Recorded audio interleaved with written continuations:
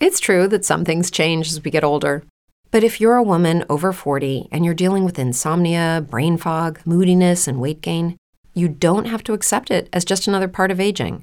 And with MIDI Health, you can get help and stop pushing through it alone. The experts at MIDI understand that all these symptoms can be connected to the hormonal changes that happen around menopause, and MIDI can help you feel more like yourself again. Many healthcare providers aren't trained to treat or even recognize menopause symptoms. MIDI clinicians are menopause experts. They're dedicated to providing safe, effective, FDA-approved solutions for dozens of hormonal symptoms, not just hot flashes. Most importantly, they're covered by insurance. 91% of MIDI patients get relief from symptoms within just 2 months. You deserve to feel great. Book your virtual visit today at joinmidi.com. That's joinmidi.com. As humans, we're naturally driven by the search for better. But when it comes to hiring, the best way to search for a candidate isn't to search at all. Don't search, match with Indeed. When I was looking to hire someone, it was so slow and overwhelming. I wish I had used Indeed. If you need to hire, you need Indeed. Indeed is your matching and hiring platform with over 350 million global monthly visitors, according to Indeed data, and a matching engine that helps you find quality candidates fast. Ditch the busy work. Use Indeed for scheduling, screening, and messaging so you can connect with candidates faster. And Indeed doesn't just help you hire faster. 93% of employers agree Indeed delivers the highest quality matches compared to other job sites, according to a recent Indeed survey. And listeners of this show will get a $75 sponsored job credit to get your jobs more visibility at Indeed.com/podcast. That's Indeed.com/podcast. Terms and conditions apply.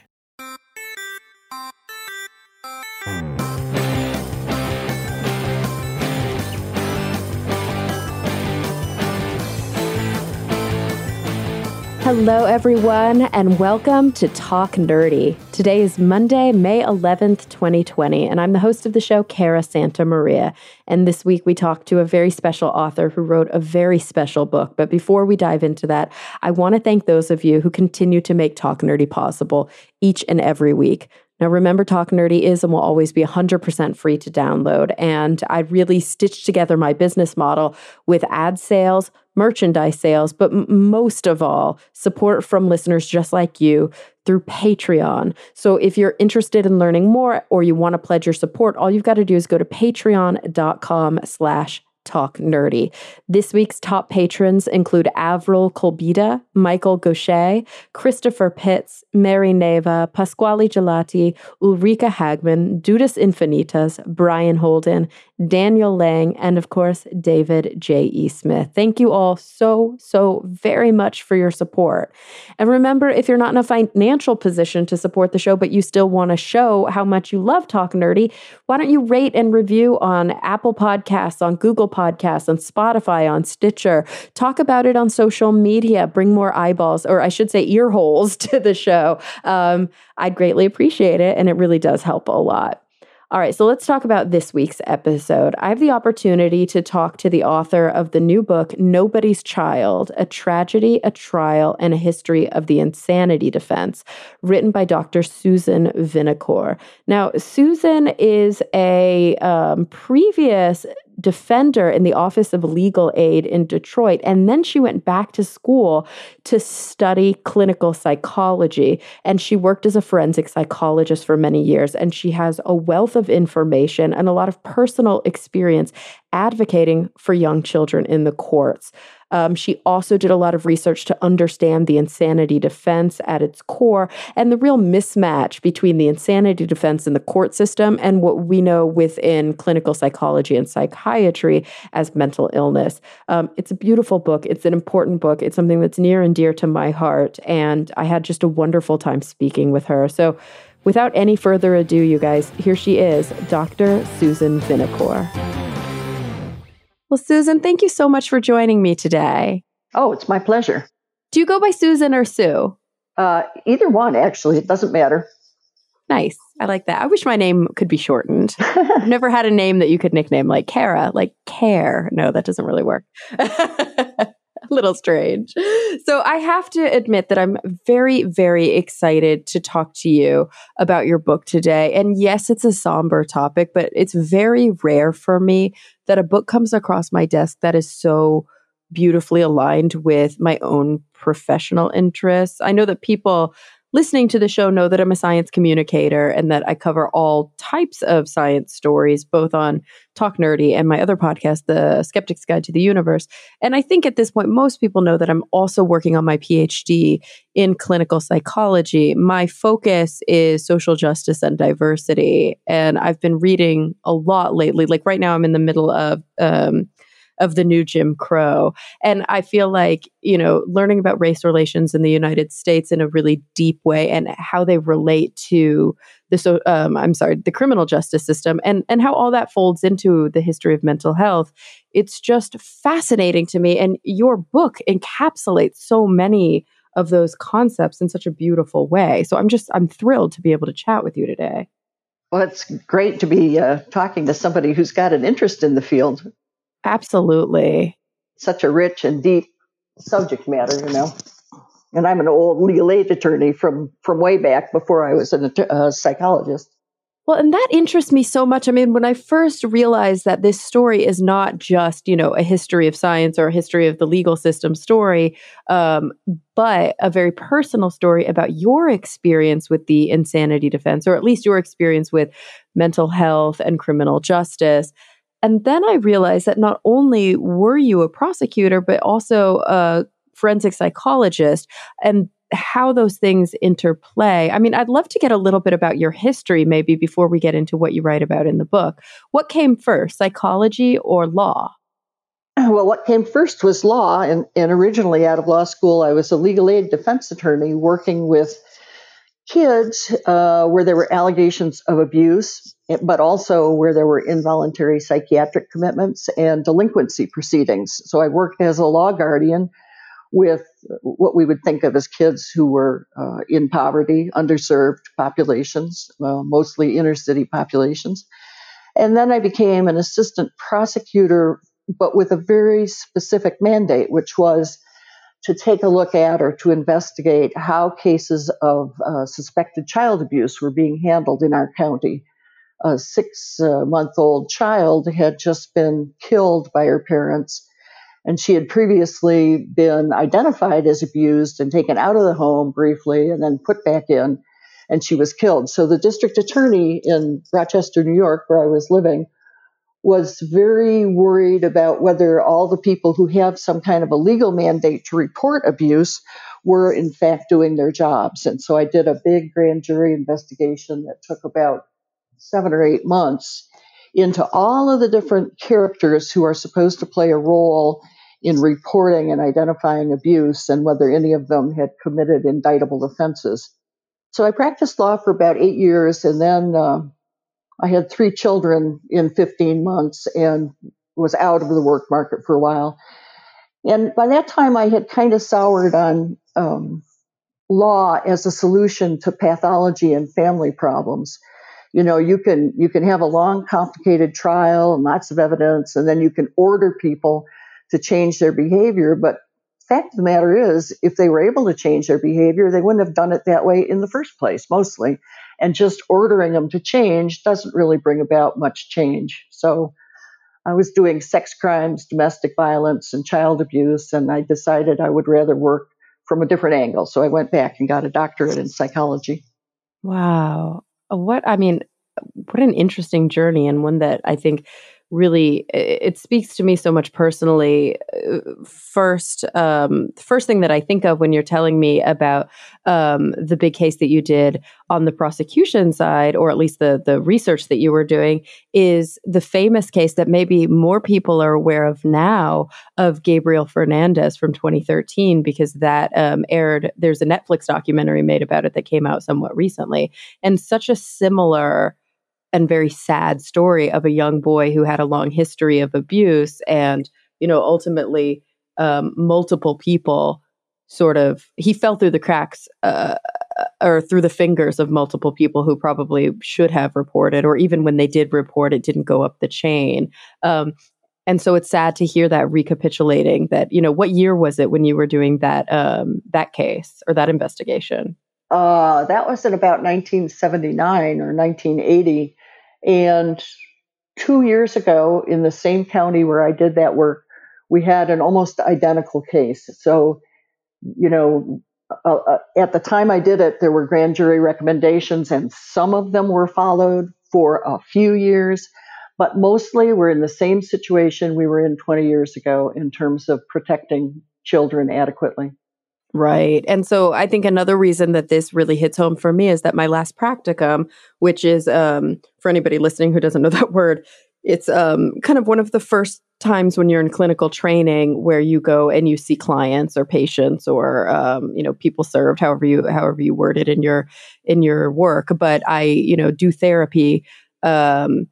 I have to get a certain number of hours before I do my pre-doctoral internship, and then you do a postdoctoral internship and blah, blah, blah. You do a lot of hours. So early on, you do these supervised hours that they call practicum. It's kind of your first foray into therapy. And my first practicum, which I just finished, I did 760 hours over the course of about a year and a half, was in basically a group home for adolescent girls. And so these are the same kids in many ways, maybe a little older, that you were working with. Like these are kids who were removed from the home from Child Protective Services and, struggled with a lot of these very similar things: poverty, drug addiction. Their parents struggled with poverty, drug addiction, abuse, neglect, or sometimes suicide, or, the parents died and that's why they came into our care. But more often, usually, because it was deemed an unsafe household for these kids.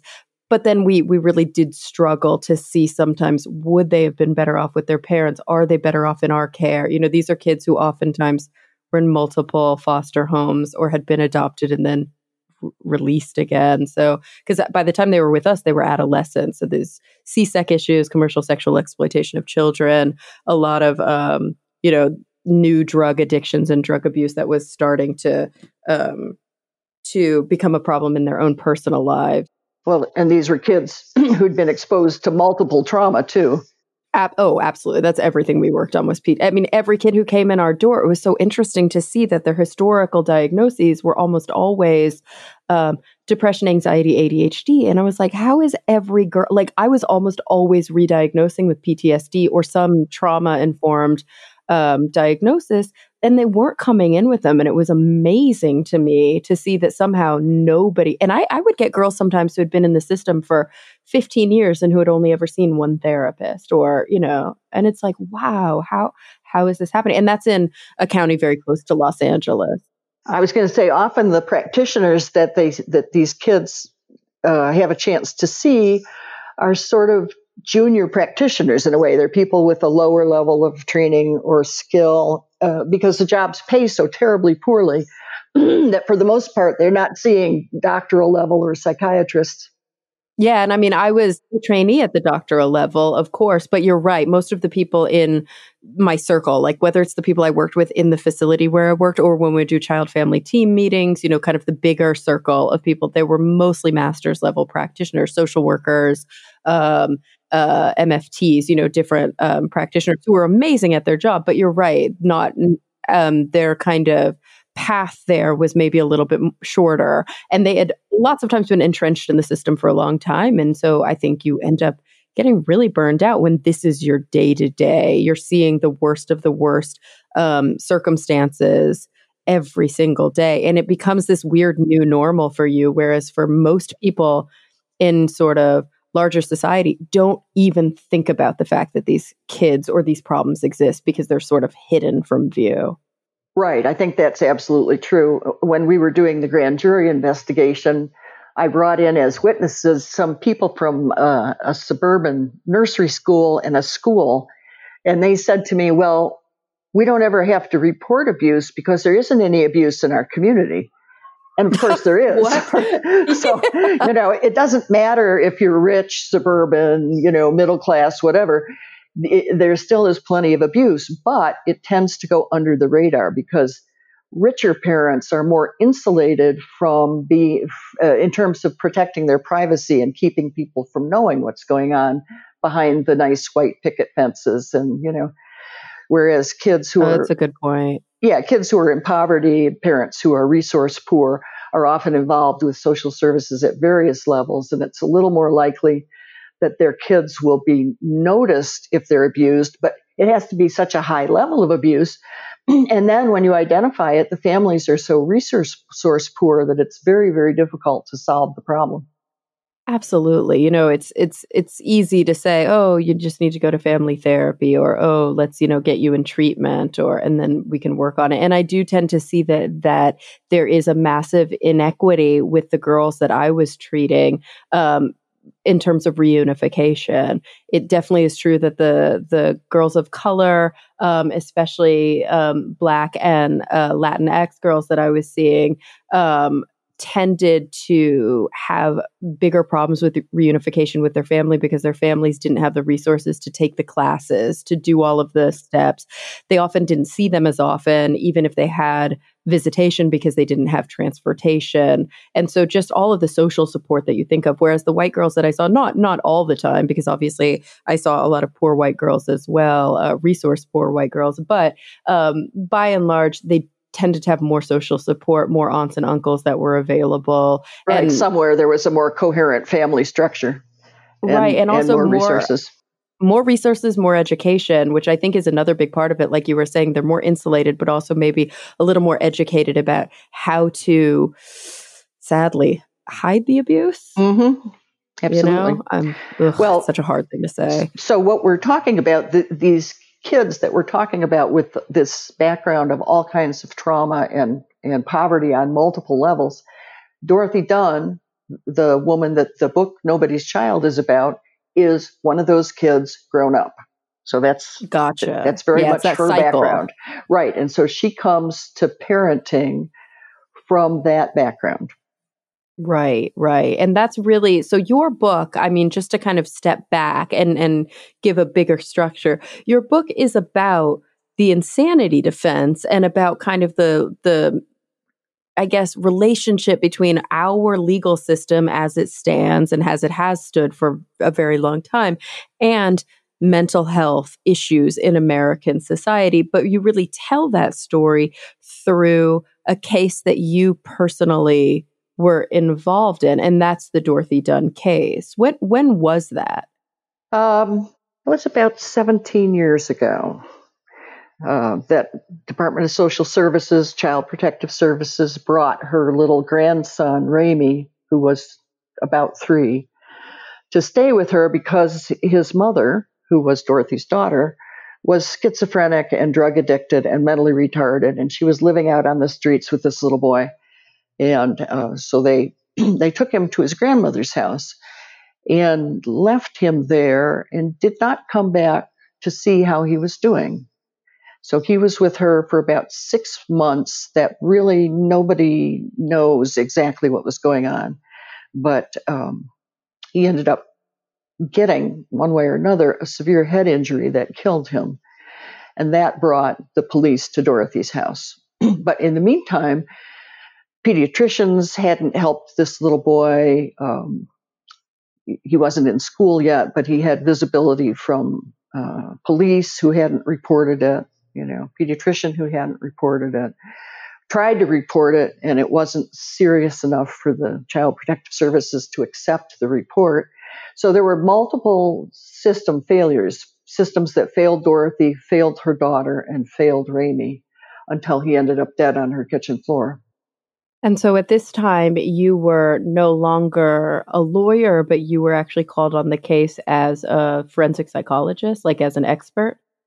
Right. The public defender realized that there might be something awry with Dorothy in terms of her mental status, because when the public defender initially was assigned the case and went to interview her, first of all, she really wasn't coherent. She couldn't understand, the public defender couldn't really understand the narrative that Dorothy was offering. It was so disorganized and strange. But the other thing is, it became clear that Dorothy had slept with this little boy's corpse for 3 days after he died, and she had moved him off and on the heating grate in the house to kind of simulate life so he wouldn't seem too cold.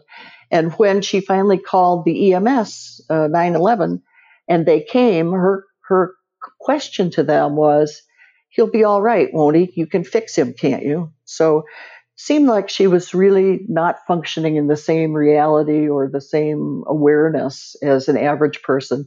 And the public defender decided she needed to get a psychiatric evaluation of Dorothy to see whether she was competent to stand trial, and if she was, to see whether she had been insane at the time that this little boy died. And so one of the distinctions that you make, which I think is such an important distinction, and I think actually by and large is not well understood, is that mental illness has a lot of constructs, right? These ideas of like diagnoses per the book that we all use, the DSM, the Diagnostic and Statistical Manual of Mental Disorders, that With Lucky Land Slots, you can get lucky just about anywhere. Dearly beloved, we are gathered here today to... Has anyone seen the bride and groom? Sorry, we're here. We were getting lucky in the limo and we lost track of time. No, Lucky Land Casino, with cash prizes that add up quicker than a guest registry. In that case, I pronounce you lucky. Play for free at LuckyLandSlots.com. Daily bonuses are waiting. No purchase necessary. Void where prohibited by law. 18+. Terms and conditions apply. See website for details. With the Lucky Land Slots, you can get lucky just about anywhere. This is your captain speaking. We've got clear runway and the weather's fine, but we're just going to circle up here a while and get lucky. No, nothing like that. It's just these cash prizes add up quick. So I suggest you sit back, keep your tray table upright, and start getting lucky. Play for free at LuckyLandSlots.com. Are you feeling lucky? No purchase necessary. Void where prohibited by law. 18+ terms and conditions apply. See website for details. That is kind of a consortium of people have worked together over the years. There are multiple iterations to come up with like diagnoses that are just based on symptoms, because it's very different than certain medical diagnoses. And then you contrast that with what in the legal system is defined as, quote, insanity, which is actually not a psychiatric or psychological or mental health term at all. Right. Right. The definition of legal insanity doesn't have any corollary in the science of human brain and behavior. And in fact, the law actually has multiple definitions of something like insanity, depending on if it's a criminal case or another kind of case. So, for example, was a person competent to make a will, or were they incompetent? Are they competent to manage their own affairs or not? Those are very different than the issue of criminal insanity that the law says if you meet the definition, the legal definition of insanity, then you should not be convicted and punished for a crime in the same way that as a person who was in their right mind, rational and intentional and just bad would be punished. So we try to say, well, but unfortunately, the legal definition of insanity has slid all over the place and bears little or no relationship to the psychiatric condition that we see in real life.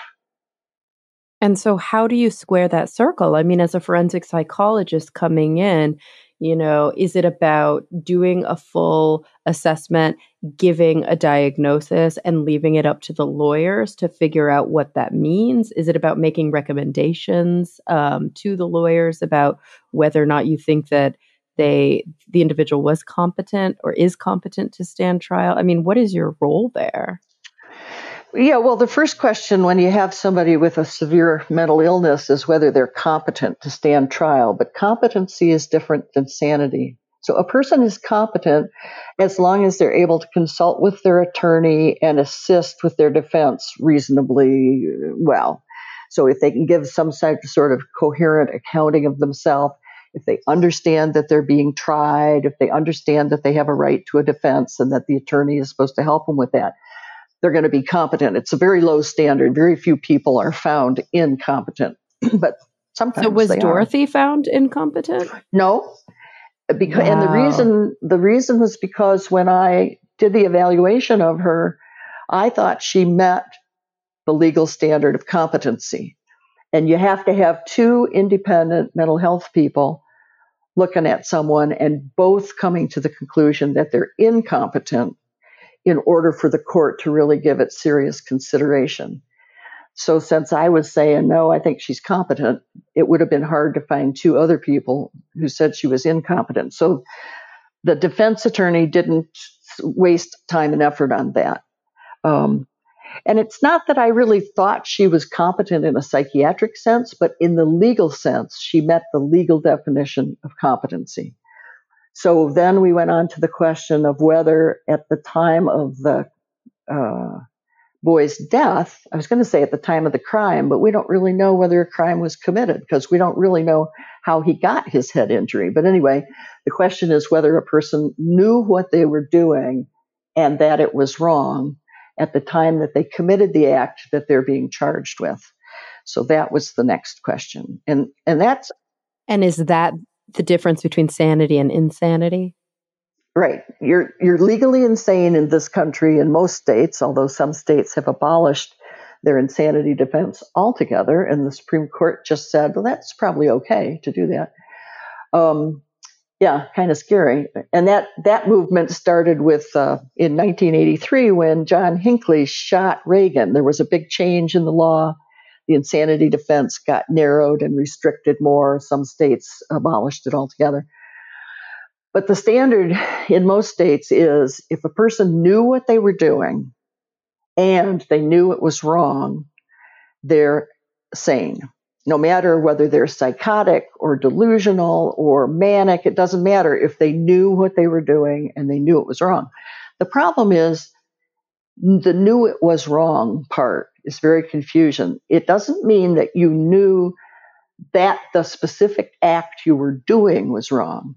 It means you knew that acts of that kind are generally wrong. So, for example, if I go out and kill a person because I believe that they are a six-headed alien who has taken over a human body and is about to spread plague on the earth, and the only way I can save the earth is to kill them.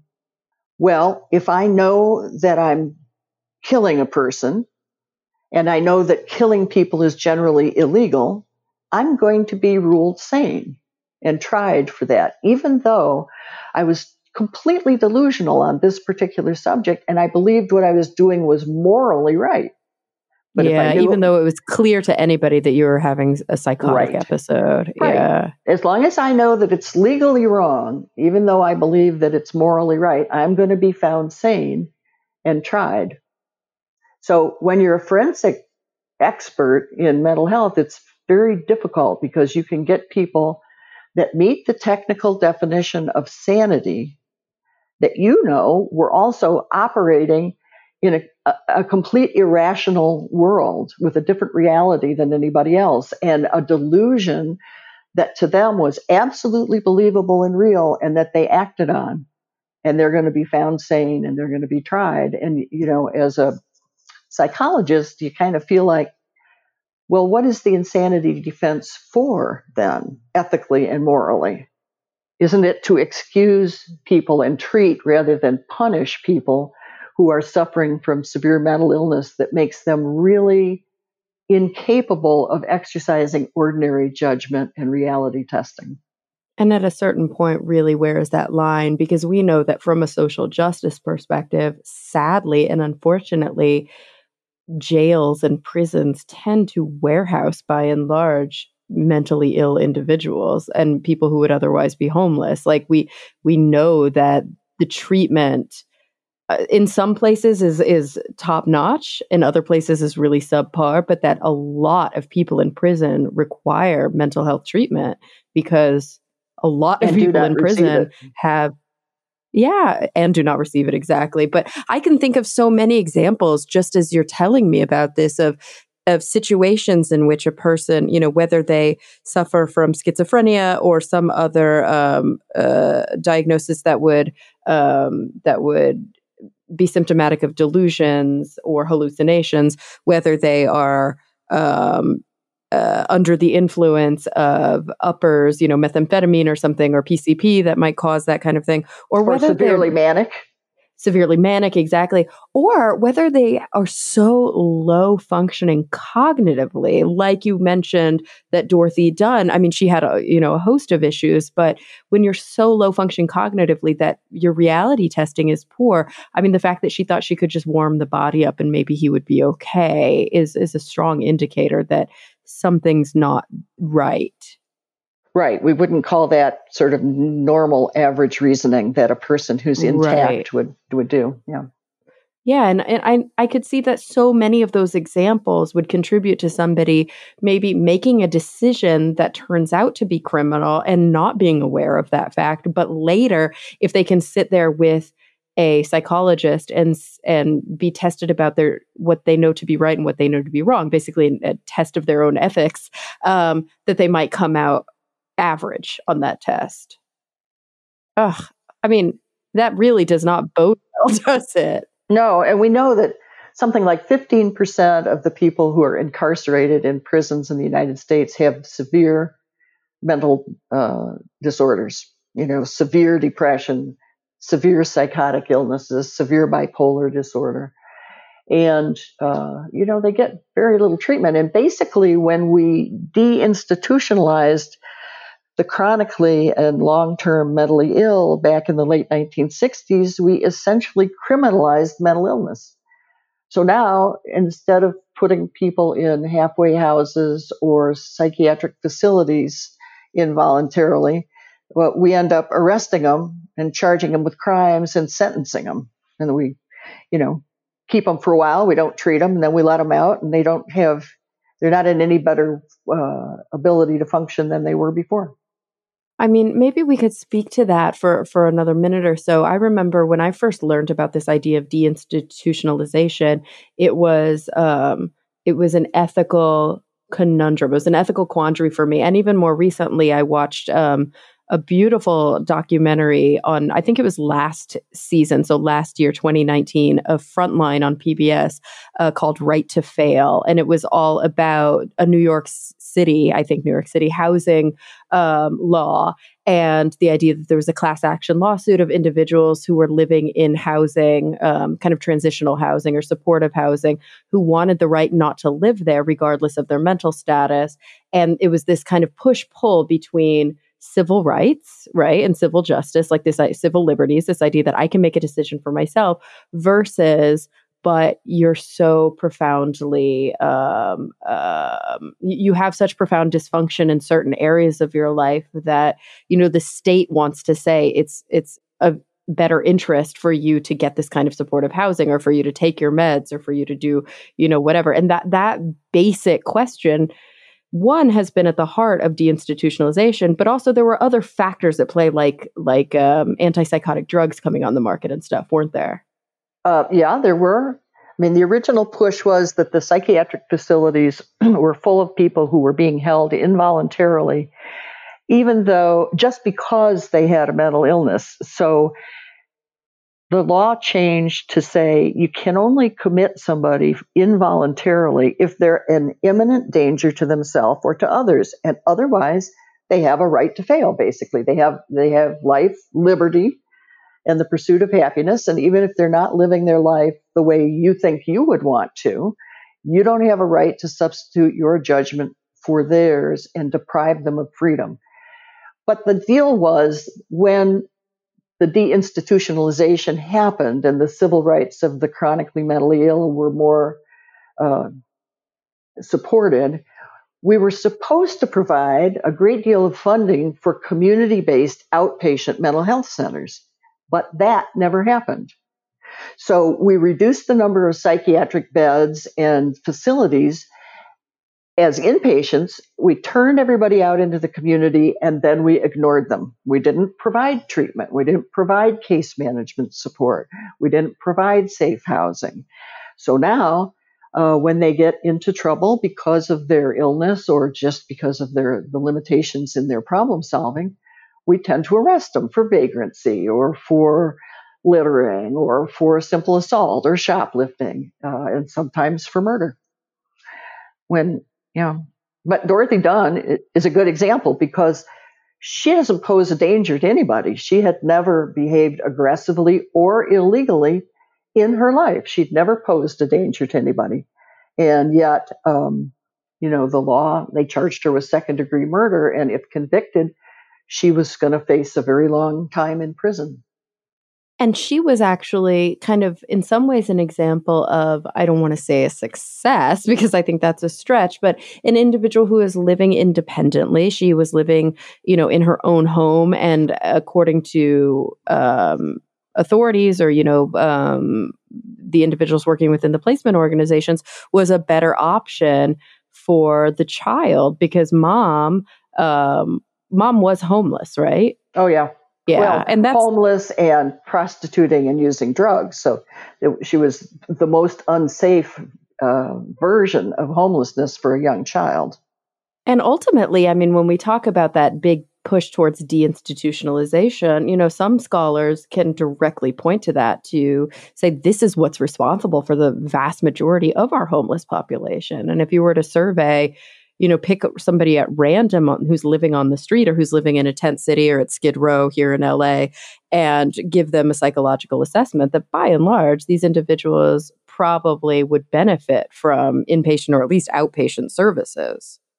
Right. I think there are studies that show that, and especially up in Seattle, they've been running a pilot program for several years with the homeless, and they've had a great deal of success in helping people stabilize their lives and become safer, but without intruding on their freedom much. So, right. Yeah. I mean, it seems like one of the toughest things here is that sometimes these people might fall through the cracks who would benefit from, whether it be weekly psychotherapy or just drug intervention, support groups, the services that cost money. And ultimately, the people who are the most resource poor need the most.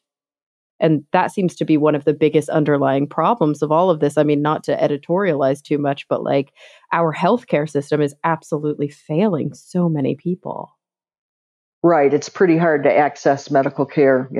I mean, in the case of Dorothy, for example, just getting physically to an emergency room or a doctor's office would be hard. She didn't have bus tokens. She didn't have a car. She couldn't call a taxi because she couldn't afford it. She didn't have a phone, so she couldn't call anyway. So unless she could get a ride from a neighbor, and of course, she didn't really know when medical care was helpful or necessary. So she wasn't good at identifying what medical care could offer and when it was needed. And she couldn't afford it. And the few times that she did get it, nobody seemed to notice that these kids that were with her own children as well as her grandchild, were in a pretty vulnerable, unstable situation, and maybe somebody should get in there and start providing some help to stabilize things. And really sadly, I mean, there are a lot of Dorothys out there. Maybe her story is quintessential or it's a symbolic or emblematic. But I guess my question is, what was it about Dorothy that stuck with you and that really compelled you to sit down and kind of tell this story using that story as sort of a backbone? Well, I think the first part of it was how she, as a child, had needed help from Child Protective and from social services and never got it. And then she, as a young mother with her children, had needed help and never got it. And nobody really cared to invest in her in any helpful, supportive way. And it wasn't until a child died in her care that they were interested. And then they were interested only to get revenge, only to make a spectacle of her, And she was the last link in the chain of people who interacted with this little boy, Ramy. She was the weakest link, but her weakness was really not of her own devising, And it kind of seems to me that as a society, we ought to react much sooner when we see kids and mothers in trouble. And we ought to be willing to invest the time and resources in them. And if we're not willing to do that, it's kind of an odd thing to swoop in only when they've utterly failed and then do it in a punitive way. That was part of it.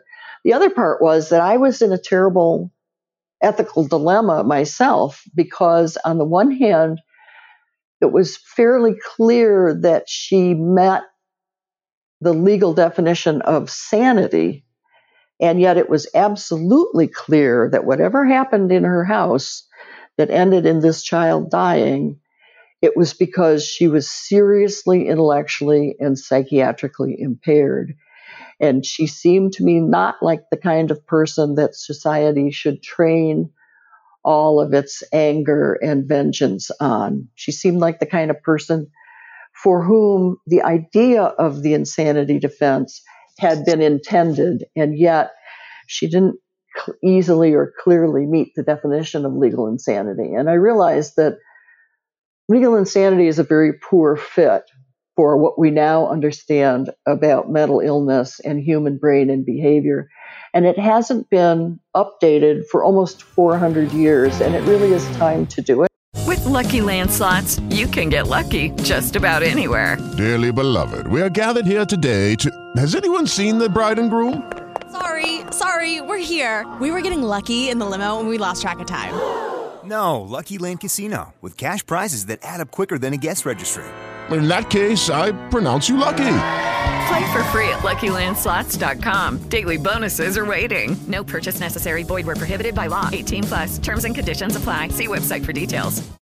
Lucky Land Casino, asking people, what's the weirdest place you've gotten lucky? Lucky? In line at the deli, I guess? Aha, in my dentist's office. More than once, actually. Do I have to say? Yes, you do. In the car before my kids' PTA meeting. Really? Yes. Excuse me, what's the weirdest place you've gotten lucky? I never win and tell. Well, there you have it. You can get lucky anywhere, playing at LuckyLandSlots.com. Play for free right now. Are you feeling lucky? No purchase necessary. Void where prohibited by law. 18+. Terms and conditions apply. See website for details. All right, everyone, let's get back to the show. Wow, 400. Okay, so that obviously predates the US. So in telling the story, it compelled you then to dig into the literature and to try and understand exactly where this insanity plea comes from and, how it all works. So I'd love to get into that, into the history of the insanity plea and, how what was decided then translates to what we have on the books now. Well, yeah, it goes back to the ancient Hebrews and the classical Romans and Greeks, that they all had the idea that when a person was not in their right mind, when they were deranged, out of contact with reality, they shouldn't be held guilty in the same way as a person who doesn't act rationally and intentionally. So they should be in a sense, forgiven, or mercy should be extended to them. But it's not the same when somebody who's psychotic kills someone because of a delusion, or when you or I go out and kill someone because we have some particular benefit that we think we're going to get from it, and we know it's wrong, but we think secretly we can get away with it and we'll benefit, so we do it. So way back in the earliest written law that we have, there's evidence that there was an exception for people who were what we think of colloquially as deranged or not in their right mind or crazy, insane, whatever sort of non-technical word you want to use. Over the years, in England, France, various places, but of course our law in the United States is based mainly on English law, the courts started trying to formalize and standardize their idea of what does crazy look like? When is a person so insane that they shouldn't be punished? They shouldn't be thought of as guilty. And the definition slid around for a while, but for a long time, it continued to have an aspect of not just does the person know that what they're doing is legally wrong, but also do they know that it's morally wrong?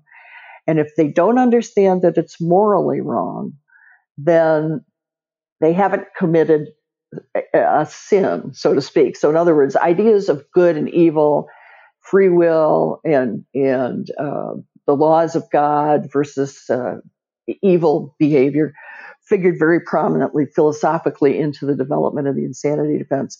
And courts, would really try to look at whether a person was rational or not and whether they had control of their behavior. The problem really got worse when Queen Victoria was on the throne in England, and people kept trying to assassinate her. And she got very touchy about the subject and wanted to see all of them punished, regardless of what their mental state had been, because she thought all of them could change their behavior and would be deterred from this behavior if there was a stiff enough penalty that was certain enough. So she thought they should all be held sane and punished. And when a guy named Daniel M'Naughton, who was a Scottish woodcutter and delusional by all history that we understand, tried to kill the prime minister, but actually ended up killing his secretary, but he was trying to kill the prime minister.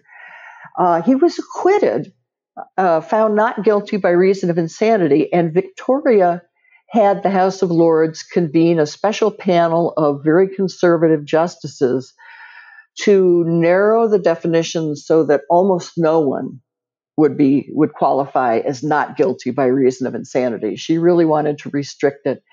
And that was the point at which this idea of you're sane if you know what you're doing and know that it's wrong. That's where that definition comes from, way back in the time of Queen Victoria. And unfortunately, that got adopted pretty much lock, stock, and barrel in the United States and has been applied more and more restrictively, partly for political reasons. So when Charles Guiteau assassinated President Garfield, when John Hinckley tried to assassinate President Reagan, we have responded by narrowing and further narrowing the definition of insanity because we just want to punish those particular individuals. We want to deter people from trying to kill presidents. And bad cases make bad law. So when you have a behavior that makes people really up in arms and angry, they start modifying the law for that specific case, even though that's not the typical case.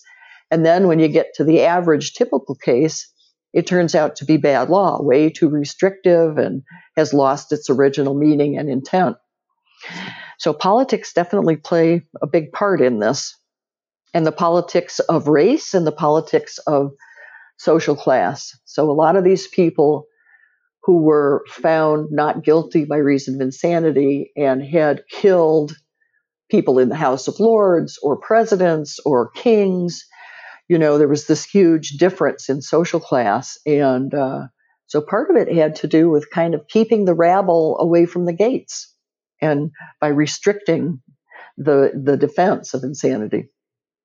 Do you see a similar parallel now in the use of the insanity defense in the United States, that there are divisions based on things like race and social class? Like, by and large, are the people who are found not guilty by reason of insanity white? Well, actually, no. It's yeah, but that's partly just an artifact, a social science artifact. So there's a disproportionate number of people in this country who are Black are arrested and charged with crimes. Yeah, just in general. Yes, and a disproportionate number are diagnosed with serious mental illness.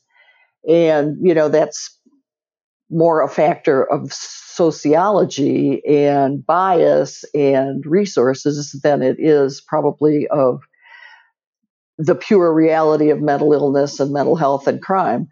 So yeah, it's probably not a genetic basis, right, exactly, as much as a societal kind of division. Right, exactly. And societal meaning also in terms of the bias. So if a white person does a crime and a Black person who's lower middle class economically does a crime, the chances are higher that the police are going to actually charge the Black person while giving the white person a warning or, an adjournment and contemplation of dismissal just because of whatever their bias is. But the main problem that I see is that when a Black defendant is on trial for a serious crime like homicide or murder, the problem is the mostly white jury and their perception of that Black defendant. Are they more likely to perceive that defendant as mentally ill and a victim of their own trauma, or are they more likely to see them as dangerous and bad? Because that's going to have a big impact on whether they find somebody insane or not. And the sad thing is that almost persists independent of any argument that a defense attorney could make. I mean, these biases are so strong, and they're not even... The sad thing that we now know is even if it weren't an all-white jury, you would still see implicit biases the same way that you and I have implicit biases against women, but we are women because they're so strong socially. You know, I've long struggled with this idea, and you alluded to it earlier, and it seems to be kind of an underlying theme here of like, when does the victim become the assailant? And, you know, this is something I saw a lot with the girls that were in our care, which was, you know, these were adolescent girls. So they were between 13 and 17. So we're there while a lot of the older girls are transitioning into adulthood. And, you know, you see these kids that are dealing with, you know, severe mental illness and that have, you know, are like multi-generational in terms of poverty, in terms of, you know, difficulty with drugs, abuse, all these things. They've often been aggressed against, right? Of course. And so like the minute they turn 18, like especially let's say with CSEC victims, so like I mentioned before, sex trafficking victims, you see a girl who's 17 who struggled with CSEC throughout. And so she is a clear victim and everybody agrees with that. And they see this as something that she needs to be protected from. The minute she turns 18, now she's a perpetrator. Like, where is that arbitrary line? And how do we get around that kind of thinking? Yeah, good question. And we tend to look at something, we look at the act rather than the actor. Right. So if the act is a bad one, a scary one with a bad outcome, you know, it's important for us to look at the actor and say, but what was their understanding? What was their intent? What kind of a person are they? You know, did they just go and do this willfully and wantonly because they're an opportunistic predator or a psychopath? Or did they do this because they had a long history of trauma and victimization, and they're intellectually limited, and this was the natural reaction that they had, and that with a little support, they would behave differently and not constitute a threat? Well, we tend to not do that analysis, but that's what the insanity defense should be about. That's what the analysis should be. You know, not all murders are created equal, for sure. Absolutely. I mean, gosh, it just brings so many questions to mind. Obviously, when you are a sort of cog in this big machine, working as a clinical psychologist who does forensic work, meaning that you are sometimes, you know, hired to do these kinds of assessments of people who are facing a legal case, you know, it must feel a bit... I don't even know what the right word is. It's not suffocating. It's like you're trying to work with your hands tied behind your back because you know what you would want to be able to do, but you just have to do what you are asked to do within this system that is broken in so many ways. Right. You're not asked whether a person's insane or guilty. You're asked whether they knew what they were doing and knew that it was wrong. It's for the jury to determine if they're insane. And you end up feeling like a collaborator in their victimization sometimes. So whereas you're trying to set out to do the thing from a social justice perspective that is like, you know, a good thing, a liberating thing, or a thing that, you know, you feel like very strongly oriented towards, you end up feeling like guilt and shame. I mean, how long did you work in that position, and how did you kind of cope with that? I practiced as a clinical and forensic psychiatrist psychologist for over 30 years. And there were times when you felt like you were doing something that approached justice and reasonableness, you know, and there were times when, as a witness, an expert witness, you were so constrained by the rules of evidence and the way courts are run that your testimony could easily be distorted and misused to achieve something quite different than justice. But you were also a professor during some of this time, right?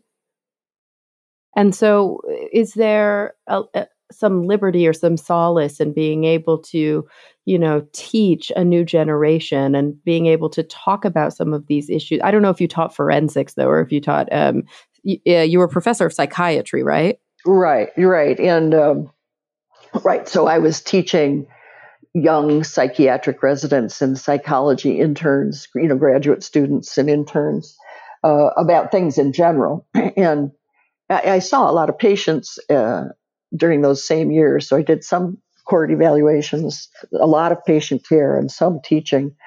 But, at least you teach them not to be irresponsible as potential forensic experts. You teach them what constitutes an adequate evaluation and, how to be careful about the limits of our knowledge and the limits of our data and not appear to have answers to things that we don't have answers to. Yeah. I'm wondering and obviously this is your perspective from where you sat in these evaluations, but by and large, having had been, that's not right, but having worked as as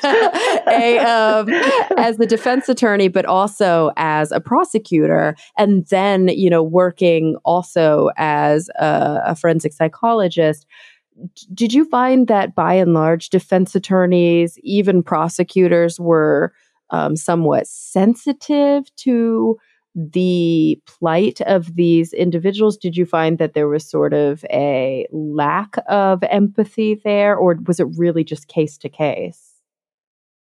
Well, I think it was attorney to attorney more than case to case. So, for example, in the case of Dorothy, the prosecutor was trying to make a name with the public as a defender of children because he wanted to run for judge. So he wanted a public profile.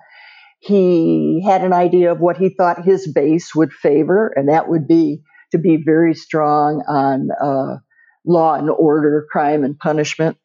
So I couldn't really tell whether on a personal level he cared particularly about either the victims or the alleged perpetrators. What he cared about was getting good news coverage. And so, there was no reason, in my view, to prosecute this woman. They should have offered her a plea to a lesser offense because she didn't constitute a danger to anybody. And there were significant questions about whether she caused the fatal injury, and if so, what her mental state was at the time. But that wouldn't have done him any good in terms of his desire to run for judge, which is the voters elect judges where this case was. And sure enough, he did become a judge. Yeah, talk about a conflict of interest. I mean, that's long been a difficulty with our legal system is prosecutors who are running for public office. Right, and they want some personal advantage.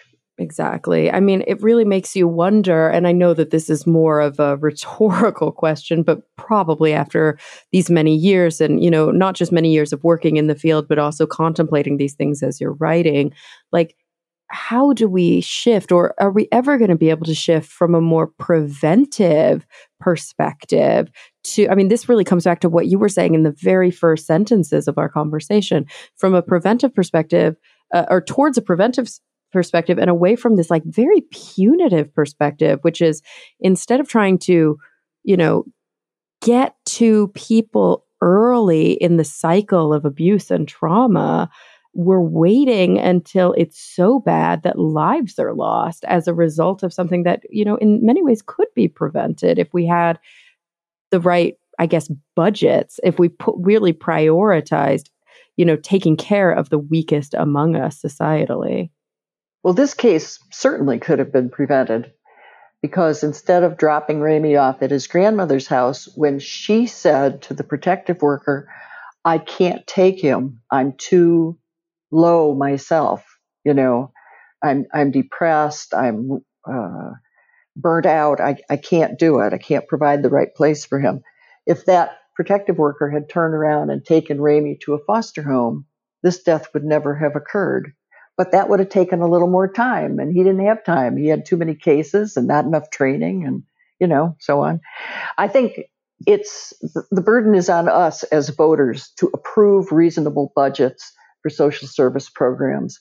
As long as we don't want protective workers, but we do want jails, we fund the jails, but we don't fund the protective services. And as long as that happens, we're going to have kids continually dying. Right. As long as we want punishment and not treatment. Right. That's and it's much easier for the voter to, and it's really easy to make a pitch to a voter to say, well, do you want to fund a prison so we can lock up all these dangerous criminals? People will generally vote for that, but they have a lot of trouble voting for protective service workers, for example. Right. I mean, I'd love to hear your perspective. This brings to mind a study that I covered. I guess it wasn't too recently now, maybe 5 or 6 years ago, where some researchers talked about a construct that they called belief in pure evil, BPE. Oh. And they defined belief in pure evil according to, some psychometric tool that they developed, so an inventory or something, and they would ask people about their beliefs. And so people would score high on a belief in pure evil or low. Like I personally, because I'm secular, I don't believe in God, blah, blah, blah, I'd probably score low on belief in pure evil. I don't think evil exists. But some people really think that people are like possessed by the devil when they do bad things. And so they would score high on belief in pure evil. And then they looked at all these other measures and they found a high level of correlation between belief in pure evil and more punitive responses versus more preventive responses. So people who believed in pure evil were more likely to be pro-death penalty. They were more likely to be against criminal, legal insanity pleas. They wanted to see people go to prison, not to drug or alcohol treatment. And it was really worrisome to me, this kind of mental state that I think a lot of Americans have, which is, well, some people just can't be helped. They're bad people. We need to punish them. And I'm interested in kind of your take on that sort of summary perspective. I'm not familiar with that particular study, but it sounds fascinating and also terrifying. Right. And some people have a very authoritarian view. They believe in free will. They think if you do a bad thing, it means you're a bad person. They don't really look to other possible causes. In a sense, they have trouble walking in somebody else's shoes and thinking, if I had had the same life as this person, would I be behaving differently than they do? Would I be behaving the way I think I do, or would it be different? You have to be able to walk in somebody else's shoes to have empathy and to begin to understand. I think I believe in evil. I believe there are some people who are pure evil, but I think it's a really, really, really small number. Most of us, we do bad things, but it's not necessarily that we're bad people, Yeah, I mean, I always wonder if training in mental health. So individuals, whether you're studying psychology or for a master's level counseling position or more of a research position within psychiatry, psychology, all the different mental health, sociology, social work. As I started to study that more, because my background was neuroscience first, so it was a little bit more wet lab clinical. I was working with mice, and then I moved over after my master's to go into psychology after a long break. I started to realize how salient and how important these very Rogerian, that's referencing Carl Rogers, features are, that regardless of your orientation, because I'm existentially oriented, some people are psychodynamic, some are cognitive behavioral, wherever they come from, this idea of unconditional positive regard, non-judgmental stance, empathic stance with your client. It doesn't matter what they did or who they are. It is your job as their clinician to really be there for them and be open towards them and not to sit there and judge them, because how are you ever going to help them that way? It's something that I just wish everybody in the world was exposed to at least a little bit, because it's hard sometimes. If I've known people who work with sexual offenders. They're working with pedophiles in prison, and they're like, it challenges me to sit there and be open, and to look at them with just complete empathy. But being challenged in that way is, I think, so fundamentally important for being able to exist in the world and not be so punitive and draconian and just like, I don't know, just aggressive. Like that empathy you talked about, in my view, underlies everything, and we're just not good at it as a society. Are you telling me that I should not have threatened to dangle a patient's father out my office window by his ankles? And that's the other thing too, right? When you're the one treating the victims. Oh man. Yeah. I've been there too. I've been there too. Yeah, once in a while they do manage to trigger an unempathic response.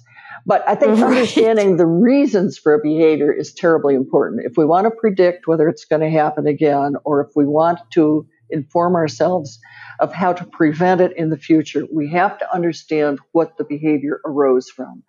And if we assume that it rose from evil, that's a static, unchangeable thing, that nothing, that this is just a bad person, that's very different than if we assume it arose from limited intellect, poor problem-solving skills, poor access to resources, fatigue, psychiatric deficit. The solutions are very different. And if it's solutions that we want, rather than an opportunity to exercise vengeance, then we have to understand the reasons for a behavior. I so agree. And I think that is really kind of capitulated beautifully in, have you seen the series on Netflix? It was a couple years ago now called Mindhunter. No. It's a beautiful show. I highly recommend it to anybody who's interested. It's a drama series, but it's based on the FBI's behavioral unit. And when it was first developed in response to try and understand so that they could get in front of the actions of serial killers. And what it really shows well early on is the resistance within the Bureau to even looking at, childhood or behavioral causes, that there was this mentality of just like, these are bad people. Why are we trying to understand them? We should just be punishing them. Just catch them and punish them, right? Right. And so these other people were like, well, I'm not excusing their behavior by trying to understand it. I think this is the best way to capture them and punish them. And it was sort of this like, this light bulb moment for people that, for some reason, I think a lot of people feel as if they're maybe committing a moral failure if they do want to empathize or if they do want to understand more about the precipitating causes. And that weakens the whole premise of good and evil, and that's somehow a violation. Yeah. Yes. And that's something that I think that nuanced area, that gray area that's uncomfortable, is an area where it's, it's good to spend time in and maybe put yourself in that uncomfortable place, because I think that's where you start to really become enlightened in a way. And then we polarize within our communities and say, well, the right kind of people, good, moral people, believe in evil and punish it when they see it. And it's only bad people, wishy-washy, liberal, empathic, who don't care when they see evil and make excuses for it. And that's a very crazy division. It doesn't. Absolutely. It's apparent, but not real. So. And it can be so frustrating for people who actually really, really care about social justice, because it makes you feel like the world is like upside down. And I can imagine that you must have felt that way many, many times throughout your journey as a forensic psychologist, that the world was sort of backward in terms of justice. Right. That a lot of times the people who staked their claim to justice were, in a sense, perpetrators. Right. Perpetrators of yet another injustice against people who had already had about every disadvantage that we can offer as a society. And certainly Dorothy Dunn is in that category. Absolutely. Well, Susan, I think the book that you have written and the experience that you had that went into the book that you wrote is so incredibly important. It's also so well written. Everybody, the book is Nobody's Child, a tragedy, a trial, and a history of the insanity defense. Before we move on to my closing two questions, which I ask every guest on the show, I was wondering if there's just anything else that we didn't really cover or that you felt like was an important takeaway, before we go to those last two questions. No, I just think that it's great that there are programs like yours that create a forum for people to think about and to discuss these issues at an unsuperficial level. I'm just so glad that you exist and that your audience exists. Oh, well, I'm so glad that you exist to do the type of amazing work that you do so that I can sit here and pontificate about it. I think that it's just such an important book. And I'm really hoping, I think that a lot of people listening right now would be really touched by this and would gain a lot from it. So thank you for that. So I ask all of my guests on the show 2 big picture questions as we close. And I'm fascinated to hear your perspective on them. So are you ready? Because they're pretty, they're deep. Uh-oh. Uh-oh. All right, here we go. I know I've had people tell me before, they're like, why do you warn your guests before you ask? I'm like, oh, you're right.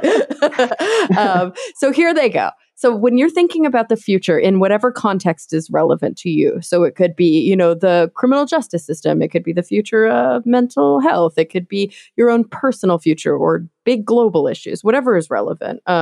Number 1, what is the thing that's really keeping you up the most at night? The thing that you're concerned about, you are maybe even borderline like cynical or pessimistic about, like, a thing that you're like, things aren't looking good. And then on the flip side of that, what are you genuinely and like authentically hopeful for, optimistic about, really looking forward to? Oh, what great questions. Well, I think for the first one, I've been around a really long time. I'm like super old. So I'm one of the generation of people who bridge between when the planet was still relatively virgin and healthy, and now, as we're on the edge of destroying our habitat. I remember when populations were lower, and although we had problems with pollution, especially air and water pollution, they hadn't been going on for 100 years. They were relatively recent still, and human impact on the planet was still somewhat, it didn't have the power that it has now to literally, actually destroy the habitat that we are reliant on. And it makes me really sad and angry and worried, if we don't start treating the earth in an entirely different way philosophically, rather than as a resource to plunder, we aren't going to last very long as a species. And that's a sad thing, because the answer to the second question is, what I'm hopeful about is the better parts of human nature, not the parts that we share with chimpanzees genetically, not our aggression, not our selfishness, but our capacity for empathy and for selflessness and for love and for caring. And I think, especially now, with the COVID virus going around, you see so many people making personal sacrifices for the good of their community or other individuals in the community, doing really thoughtful, helpful, caring things. And I think that's a great capacity that we have as humans if we can control some of the other stuff. So that's where I am. Well, here. I agree wholeheartedly. And I think that's a beautiful summary. And gosh, Susan, I've had such a great time talking to you today. I've learned so much. And in a way, I think this conversation has really challenged for me, and hopefully for the people listening, some of our maybe more tidy or more comfortable conceptions of the world, and really put us in a position where we're facing some real difficulties, and maybe it'll empower a few people who are listening to start changing the way they think about things, or becoming a little bit more active in certain areas of their lives. So I really thank you for that. It's been a joy. Oh, thanks. I've loved the conversation. Me too. And everybody listening, thank you for coming back week after week. I'm really looking forward to the next time we all get together to talk nerdy.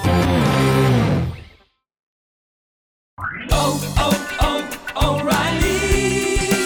You need parts? O'Reilly Auto Parts has parts.